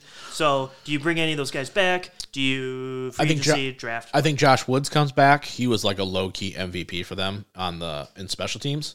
I could see Anzalone coming back as well. I think that's going to be strictly a numbers thing. I think they'd love to have him back. I think it's going to be, and I thought, as much shit as we give him, I thought he had a really good second half of the year. Yeah, no, I think when they stopped putting him in passing situations, and it was hey, you're just gonna stop the run and maybe read cover and the react. Line read and react. I thought it was a lot better. Yeah, I thought his Green Bay game was really good. I thought he had a good Minnesota game. I thought there was several games where I was like, this dude's playing like a bat out of hell. All that being said, they're going to need to address this both in the draft and in free agency. I'm looking at a guy, and I know 97 won the ticket, brought it up, and I'm pissed that they got to this topic before we did. I see a guy like Levante David coming in and really good cover guy. Literally transcending what this defense could do. In all honesty, because you have a guy like Malcolm Rodriguez, right, who is a downhill, read and react, fill the gaps, stack them up, and let's go, right? Levante David coming in on 2-3 years. I know he's older. I know he's going to want some money, but man, you tell me right now you can't get him on a 2-year, $24 million deal with 19 guaranteed. Give me 2 years. 2 years. We're ready to win. We're going for it right now. We're investing in you. Come here, be the leader of the defense, take this over and make it yours, and we're going to go win a Super Bowl. That's a pretty tantalizing thing. Tampa's rebuilding. They already owe him $6 million this year, I believe, due to some void years. So he's already going to get paid a shit ton of money this year, not being for the Tampa Bay Bucks. If they can convince a guy like that, with this culture, with this coaching staff, come here, take us to the next level, I think that drastically changes everything that they do. Yep. So I think they sign a guy. I'm hoping that's the splash. I would prefer him over a guy like Tremaine Edmonds, because Edmonds only has 1 year productivity. Levante David's been an all-pro since he stepped in the league. Yep. If you want to go the cheap route, maybe Devin Bush, but that's more of a project. Clearly, Pittsburgh didn't pick up his 5th-year option for a reason. So in my mind, I'm putting a lot of eggs in the Levante David basket, and they definitely draft somebody, probably 2nd round. Okay. And finally, here we got the secondary. Now, do you want to split corners and safety, or you want to go all in one? We can probably just do all in one just for time purposes. Okay. Because we still got Chamber we got to talk about. Yeah. So we got Tracy Walker, obviously. Coming back. Kirby Joseph. Yeah, and Kirby Joseph. So those are your two safeties that will be here next year. Mm-hmm. So I guess the first interesting one before we hit all these names is the Okudah. He'll be here 2023 guaranteed. Yep. The 5th-year option is the interesting I don't think part. they pick it up. I don't think so either. I think he just plays it out, and if he plays well, you sign him again. The thing. If he's going to be butthurt about it, here's the reality.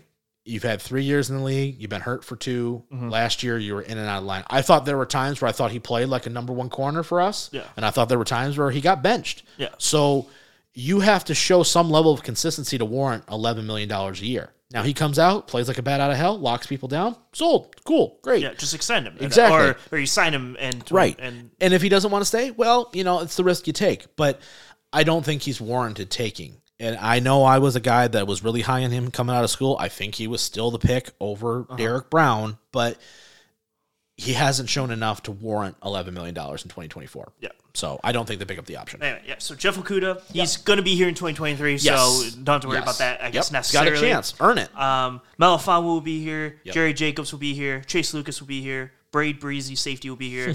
Dorsey will be here, and Jaron Williams. A whole bunch of those last 4 you probably never even heard of. But practice squad guys. Practice squad guys who are on the team and have money. Probably signed to futures deals, that type of thing. So free agents that they will have are Mike Hughes, Deshaun Elliott, Will Harris, Monty O'Rourke, Bobby Price. So do you bring back any of those guys, or do you... I'm not even going to say do you, because you will address it in the draft, probably. Yes, I think in free agency as well. And so it's more like free agency, or do you make like a trade with something? Like what's kind of the move in the offseason? So, I mean, you have your starting safeties, right? Tracy and Kirby will probably be your starters. Which I'm really excited about, by the way. Really excited about. Safety's hard for me because I don't know if they're confident that Iffy can be the third safety. Right, and come down at times, play in the box, sometimes play the slot, right? I don't know if that's what they foresee for Iffy Melifonwu.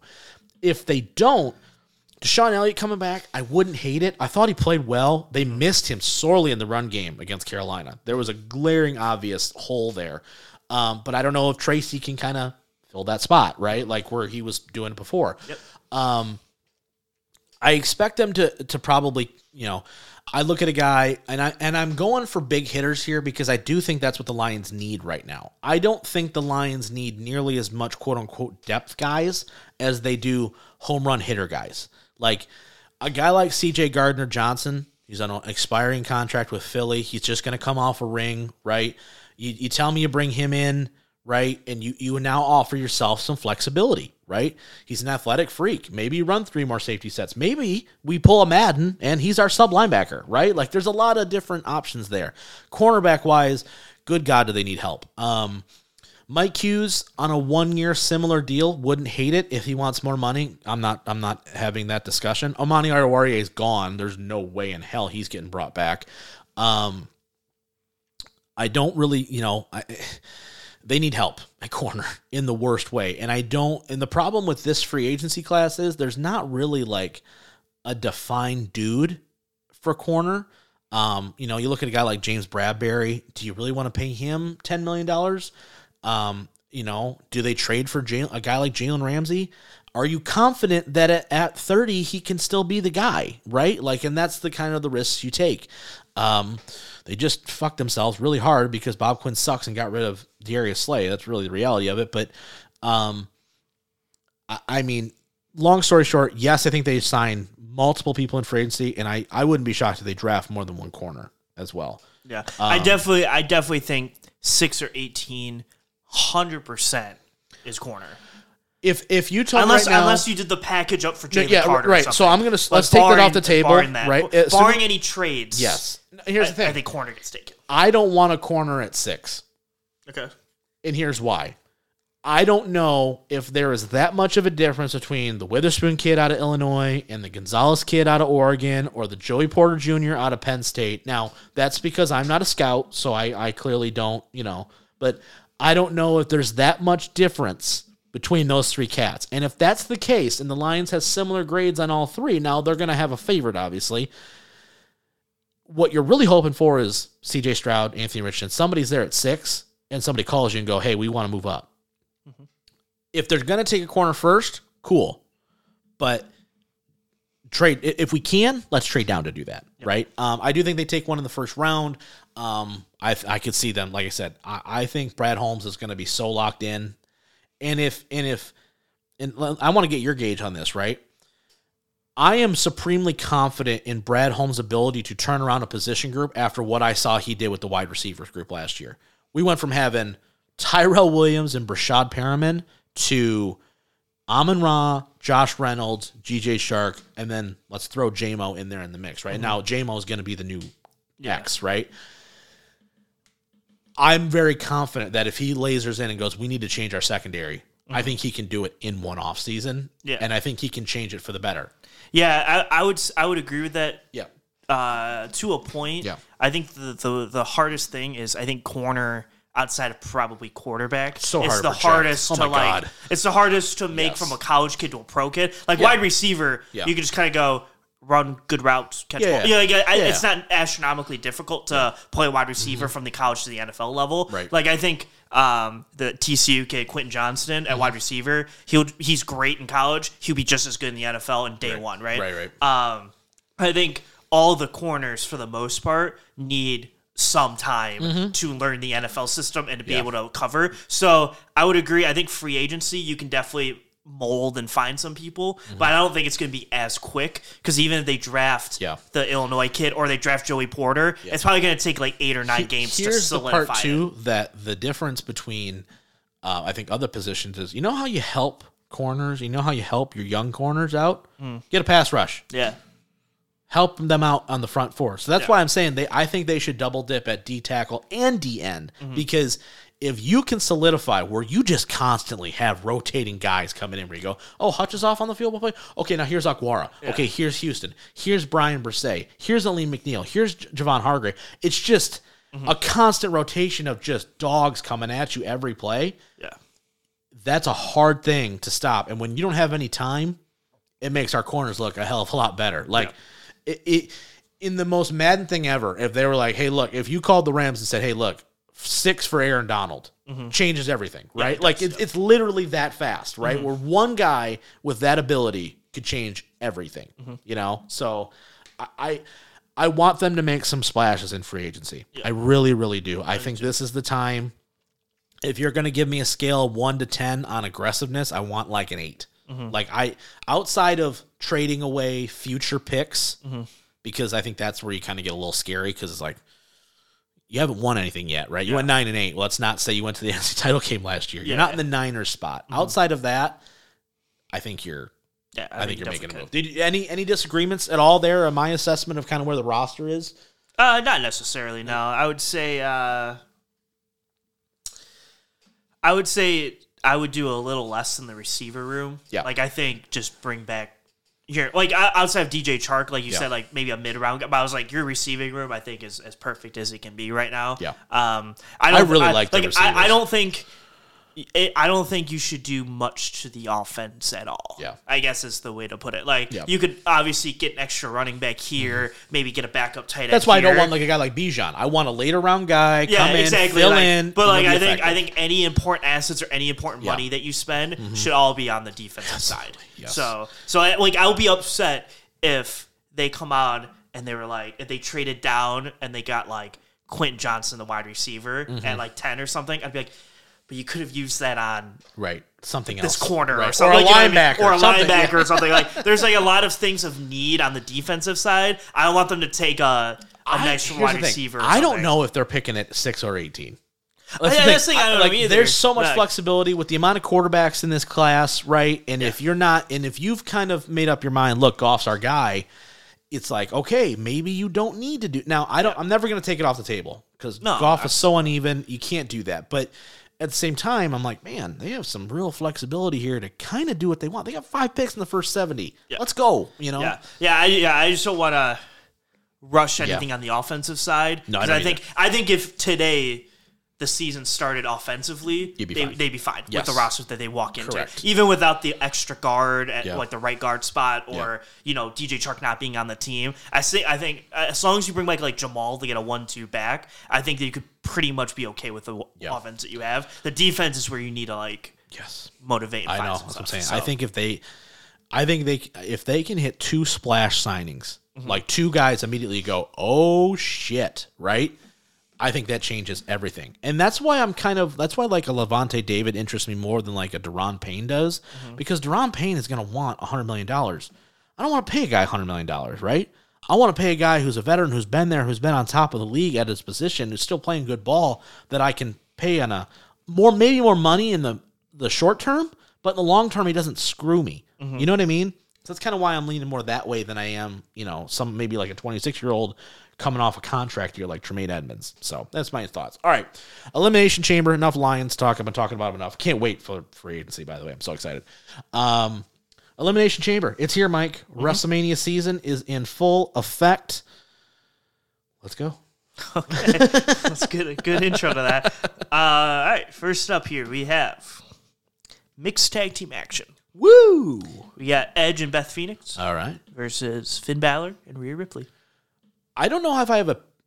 This is actually a hard match for me to predict, because it's like, you're gonna have Rhea lose going into Mania. Yeah, that doesn't make any sense. I mean, I would bet she would pin Beth. Is probably the most obvious thing, because then you don't have to pin Finn or Edge. They can do a Mania match, and then Rhea can stay strong. Yeah. So if I had to guess, that's probably. I'm kind of surprised they kept this storyline going, kind of low key. By the way, I didn't really understand why that's still a thing. It's like, really, this is all Edge is going to do this whole year, huh? Yeah. Is this one thing? This one Judgment Day line. All right, cool. Perfect. Sure. Cool. Next up, we got the big beefy match here. Oh God. Lesnar, Lashley, double L's. I want 12 minutes.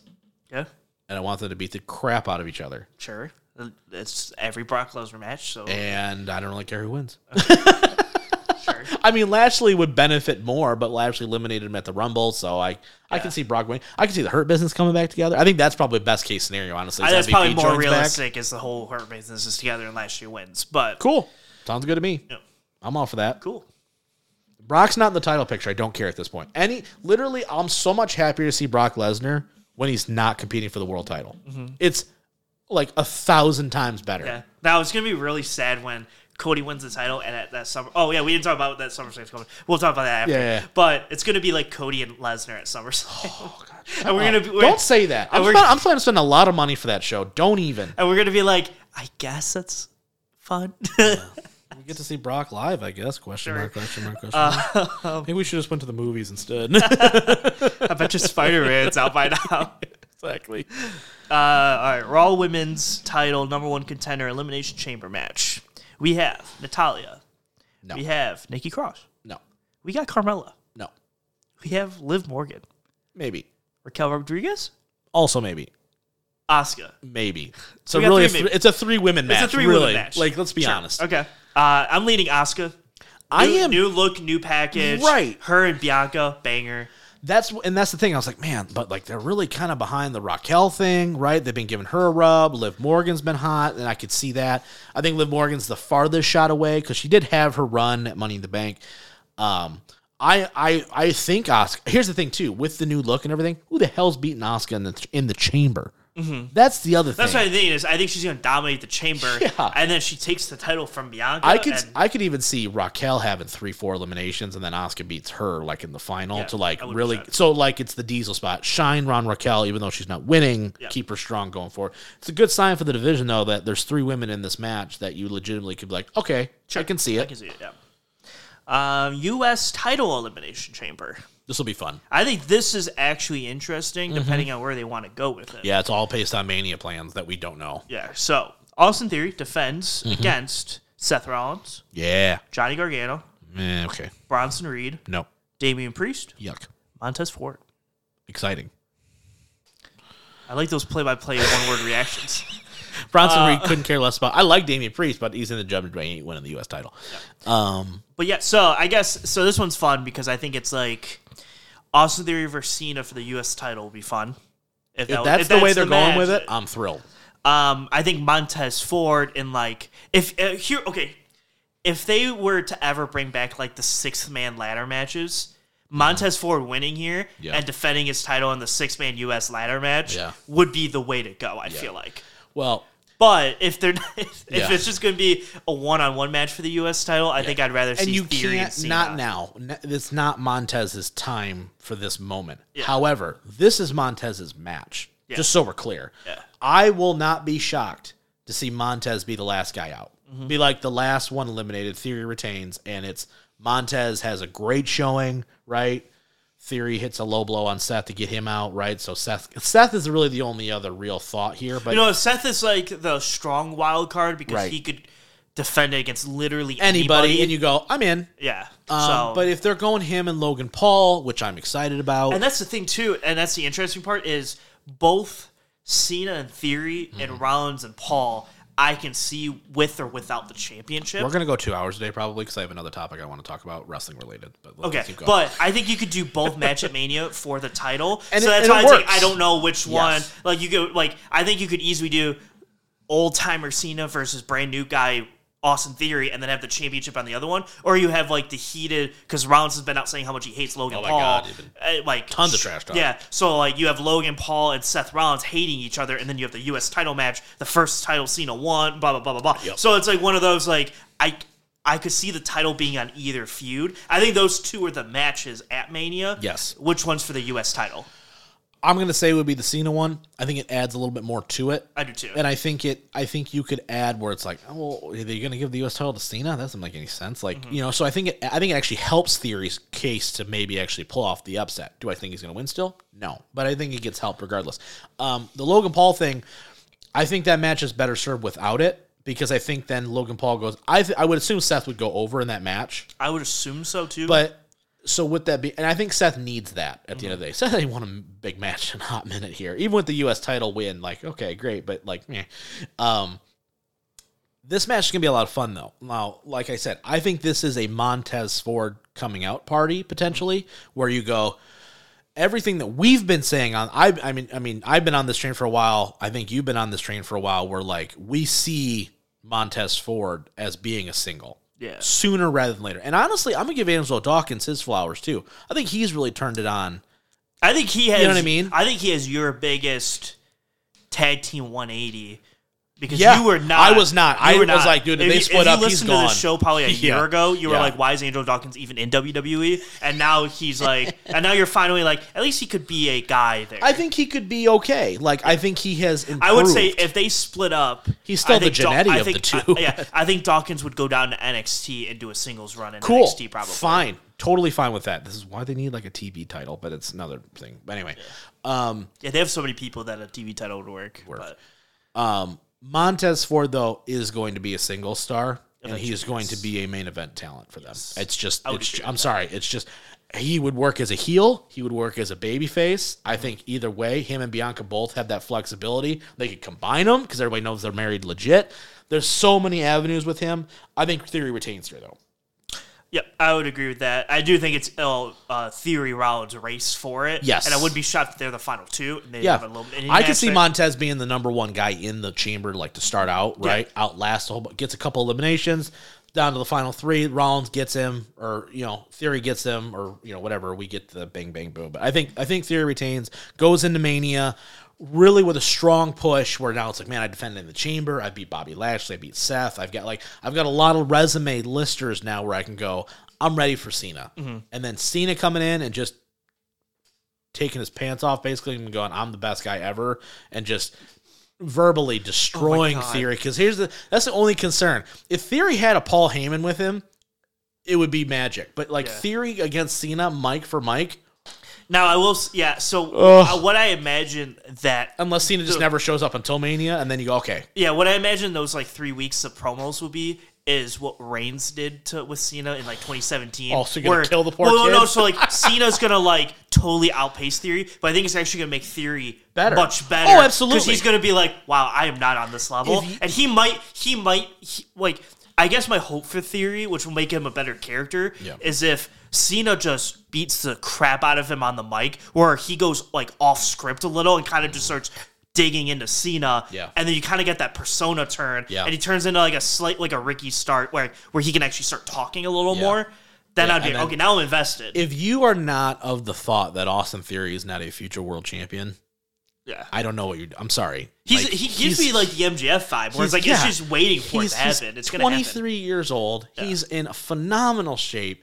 I think the in-ring work could be improved a bit, but overall, he's a freak athlete.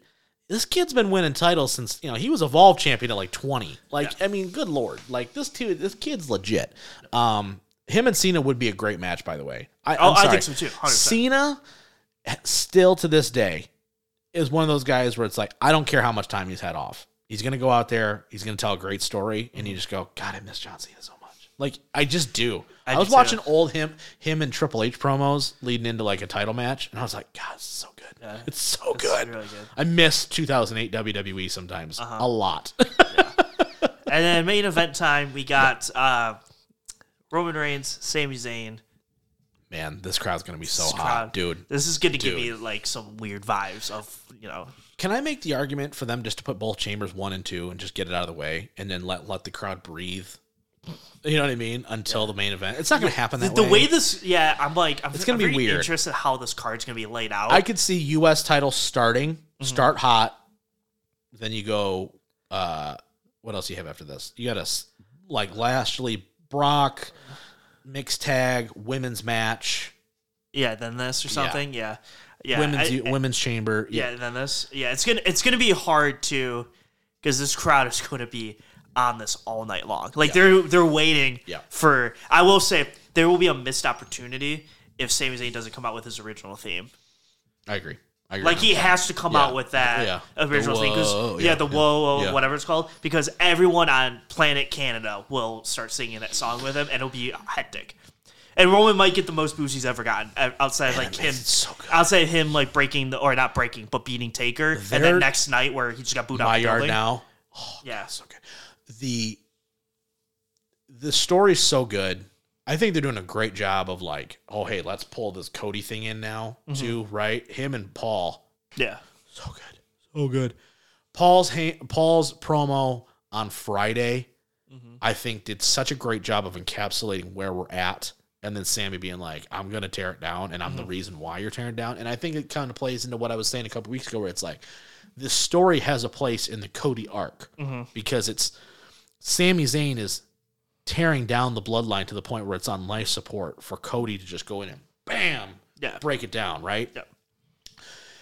I want this match to have some time, but I don't want this match to be Bryan getting killed and liking it. Remember against Brock when he won the title and then just got the shit kicked out of him for 20 minutes against Brock Lesnar at Survivor Series, right? And then he just beats him. I don't want Roman to just beat the shit out of Sammy for 20 minutes and he kicks out a bunch and then finally loses. I don't want that. I want this to be a highly competitive, physical match where tell me why I need to believe when he hits that blue thunder bomb that he's going to win the title. Yeah. Right? Get me to that point, because if you do, it's perfect. He's not winning. We know that, which sucks. Do I think there's going to be shenanigans? Yes, I do. Sure. I think there's going to be a point where Jay is going to wind up turning. If they can get the Usos again. Yeah, right. For that one night only thing, right? Because they saw the comeback, which, by the way, they had a really nice match against Ricochet and Braun Strowman. Usos, next level shit. And I think I think the match ends, beat down, Kevin Owens hits, and you mean to tell me right now you don't go off the air with this crowd going bananas? And then at the end of it, you see a hug between Kevin Owens and Sami Zayn at the end of this night, regardless of result. Because that's how I want to finish it, is you finish on the low of, oh man, I thought Sami was going to win. And then we set up Kevin and Sami are back. You haven't seen Kevin all since Rumble. Comes back, saves him, runs him back, blah, blah, blah, blah, blah. We know we're going Cody and Roman. Big pop at the end. This is one of the more interesting chamber shows I've been looking forward to in a hot minute, because usually chamber shows suck massive amounts of dick. Yep. I'm excited. Okay, real quick, last topic, because I wanted to bring this up. Oh, 2 topics, actually, real fast. SummerSlam. Yep. Coming to Detroit. Yes. Excited? Not excited? Meh? I'm not excited at all. Shut up. We're going, obviously, we are going, right? Yes. How big is this, though, for the city? We're getting the draft now next year in 2024. We're getting SummerSlam in August. it really feels like Detroit's starting to kind of punch its way into being in that rotation of like those cities where like, hey, we can get big events like this and people will show up. Yeah, no, I think it's pretty cool. Yeah. Not that you have to like fly out somewhere to go watch a show. Yeah. If you want to watch it. No shit, right? Yeah, it's nice. I'm excited for sure. Okay, last thing, and this goes back to the wrestling thing. Thoughts on Jay White's future? We didn't talk about this pre-show either, so that's why I wanted to bring it up because I forgot. Yeah. This was the thing I was trying to think about earlier. Yeah. Loser leaves Japan match. Mm-hmm. We know he's going to make a quick pit stop there at New Japan Strong in the U.S., according to what he said. Yeah, he has a match there. Yeah. But against Eddie Kingston. Assuming he's done in New Japan, how much money do I have to pay somebody for this to get... And I don't know when his contract ends. Yeah. Okay? But assuming it's before Mania, how much money do I have to pay somebody to get him signed to get to WWE? First off, let me ask you this. WWE or AEW for Jay White? Well, 100% prefer WWE. Me too. Wouldn't be shocked if it's AEW. Yeah. But I would much prefer WWE. I would agree. I think he fits better in WWE. Yes. Assuming they get that done, assuming he can get done for Mania, there's been the projected theory, right? Someone's like, okay, dream booking, Cena beats Theory night 1, night 2, Cena comes out, does an open challenge, it's Jay White. Jay White beats Cena. Oh, okay, that's interesting. See, my initial thought was Cody beats Roman, he's crying, and Jay White walks out. Oh my God. Don't send me into a fucking tailspin over here, all right? That was kind of my thought. No, but like more, because you're not going to take away from Cody's moment, right? Well, I meant like the Monday after. Oh, okay, even, oh God.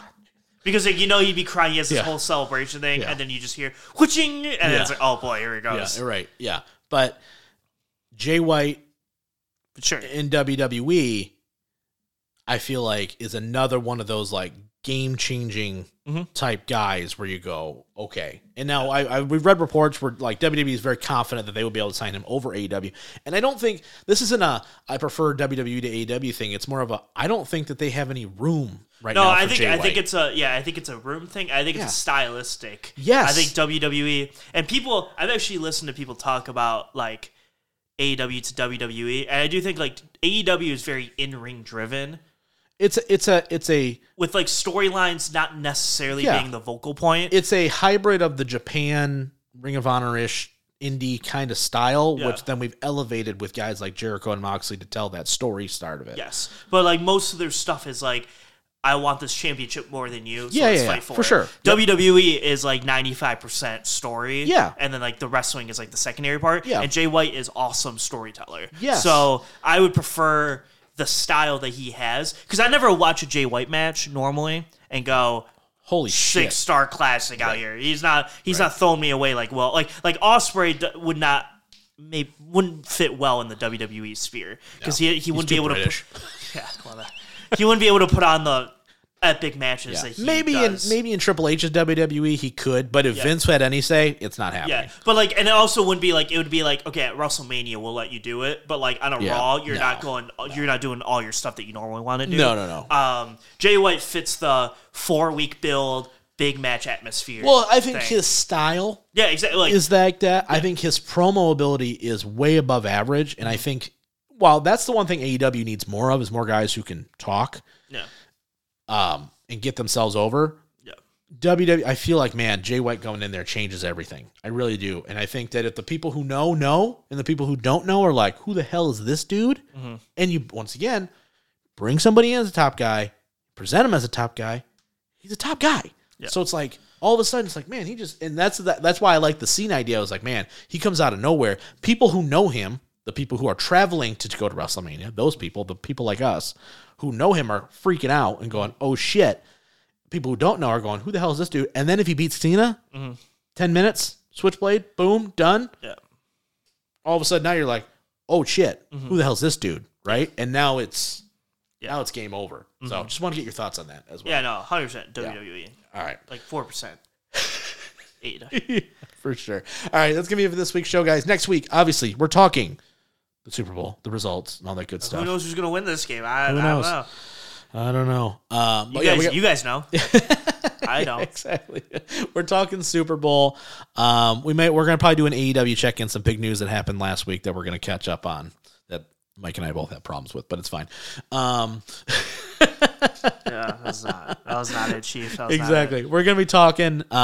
Is Chamber on Saturday or Sunday? Saturday. It's on Saturday. All right, we got Chamber talk as well. So I'll be excited about that. And we'll probably update you on the trade deadline if the Pistons actually make a trade or not. Because we don't know yet. So there's that. All that good stuff and more next week, guys. Thanks for listening. On behalf of the Missing Whale Man, he's the Merc, Mike Merkel. I'm the Mouth of Michigan, Robin Dyke. We will see you guys, as always, next time.